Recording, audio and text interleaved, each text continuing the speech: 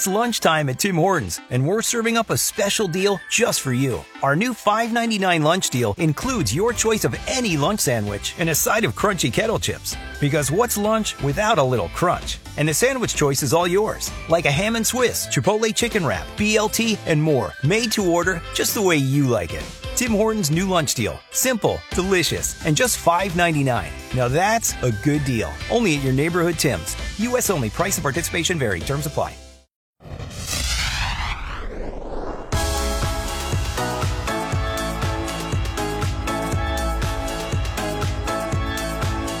Dave and Jimmy. Our job, partially, is language. Communicating to you using language and having fun with it. Well, hopefully this will be a lot of fun. Hopefully. Due to juvenile content, NPR listeners should leave. We call this Slang Killers. These are interesting words and phrases from Urban Dictionary. I did edit out the hard ones. I mean, there's really intriguing phrases in there that it could never come out of my mouth. Okay, I'm not even talking about legally. I mean, just dumb. So, let's see, Jimmy, Kelsey, hell, Ashley, you can get in there too. If you can guess what these new words or phrases mean. Okay. Sorority squat. Sorority squat. I don't know, but it sounds like a dream I had in college. That would have turned me on so much better. Typically performed by sorority sisters immediately prior to a picture where one or more participants slightly bend their knees and lean on their calves with their arms regardless of what... Kill me! To accentuate their butt or to make them just look better in the photo. Sorority squat. Oh, you would do it too, Kels. No, I do not do that. She doesn't do that. If you're in a sorority. My daughters do that all the time. I wasn't. They do it all the time. They do that bended stuff. Edward 40 hands. Edward, some dude who's all drinking hands a 40. at a bar. When you tape a 40 40s. to each hand, and you can't take them off until you're finished drinking, which I do not recommend. That's like really bad, but I can see that happening at a campus. Porn virus.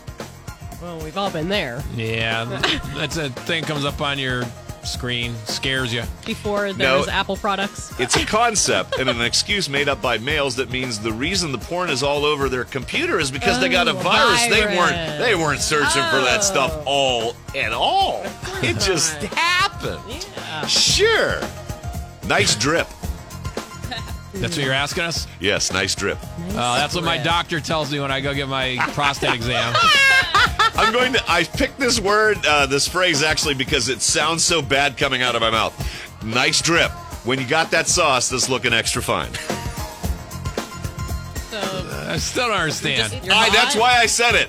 Because I don't understand what it means either. And coming from this white suburban cul-de-sac mouth, it just sounds extra you're funny. hot, that's got to be. I don't know. Dressed really nice looking, stuff like that. Yeah, but I never come Good back from the jewelry. grocery store like, hey, nice drip, hon.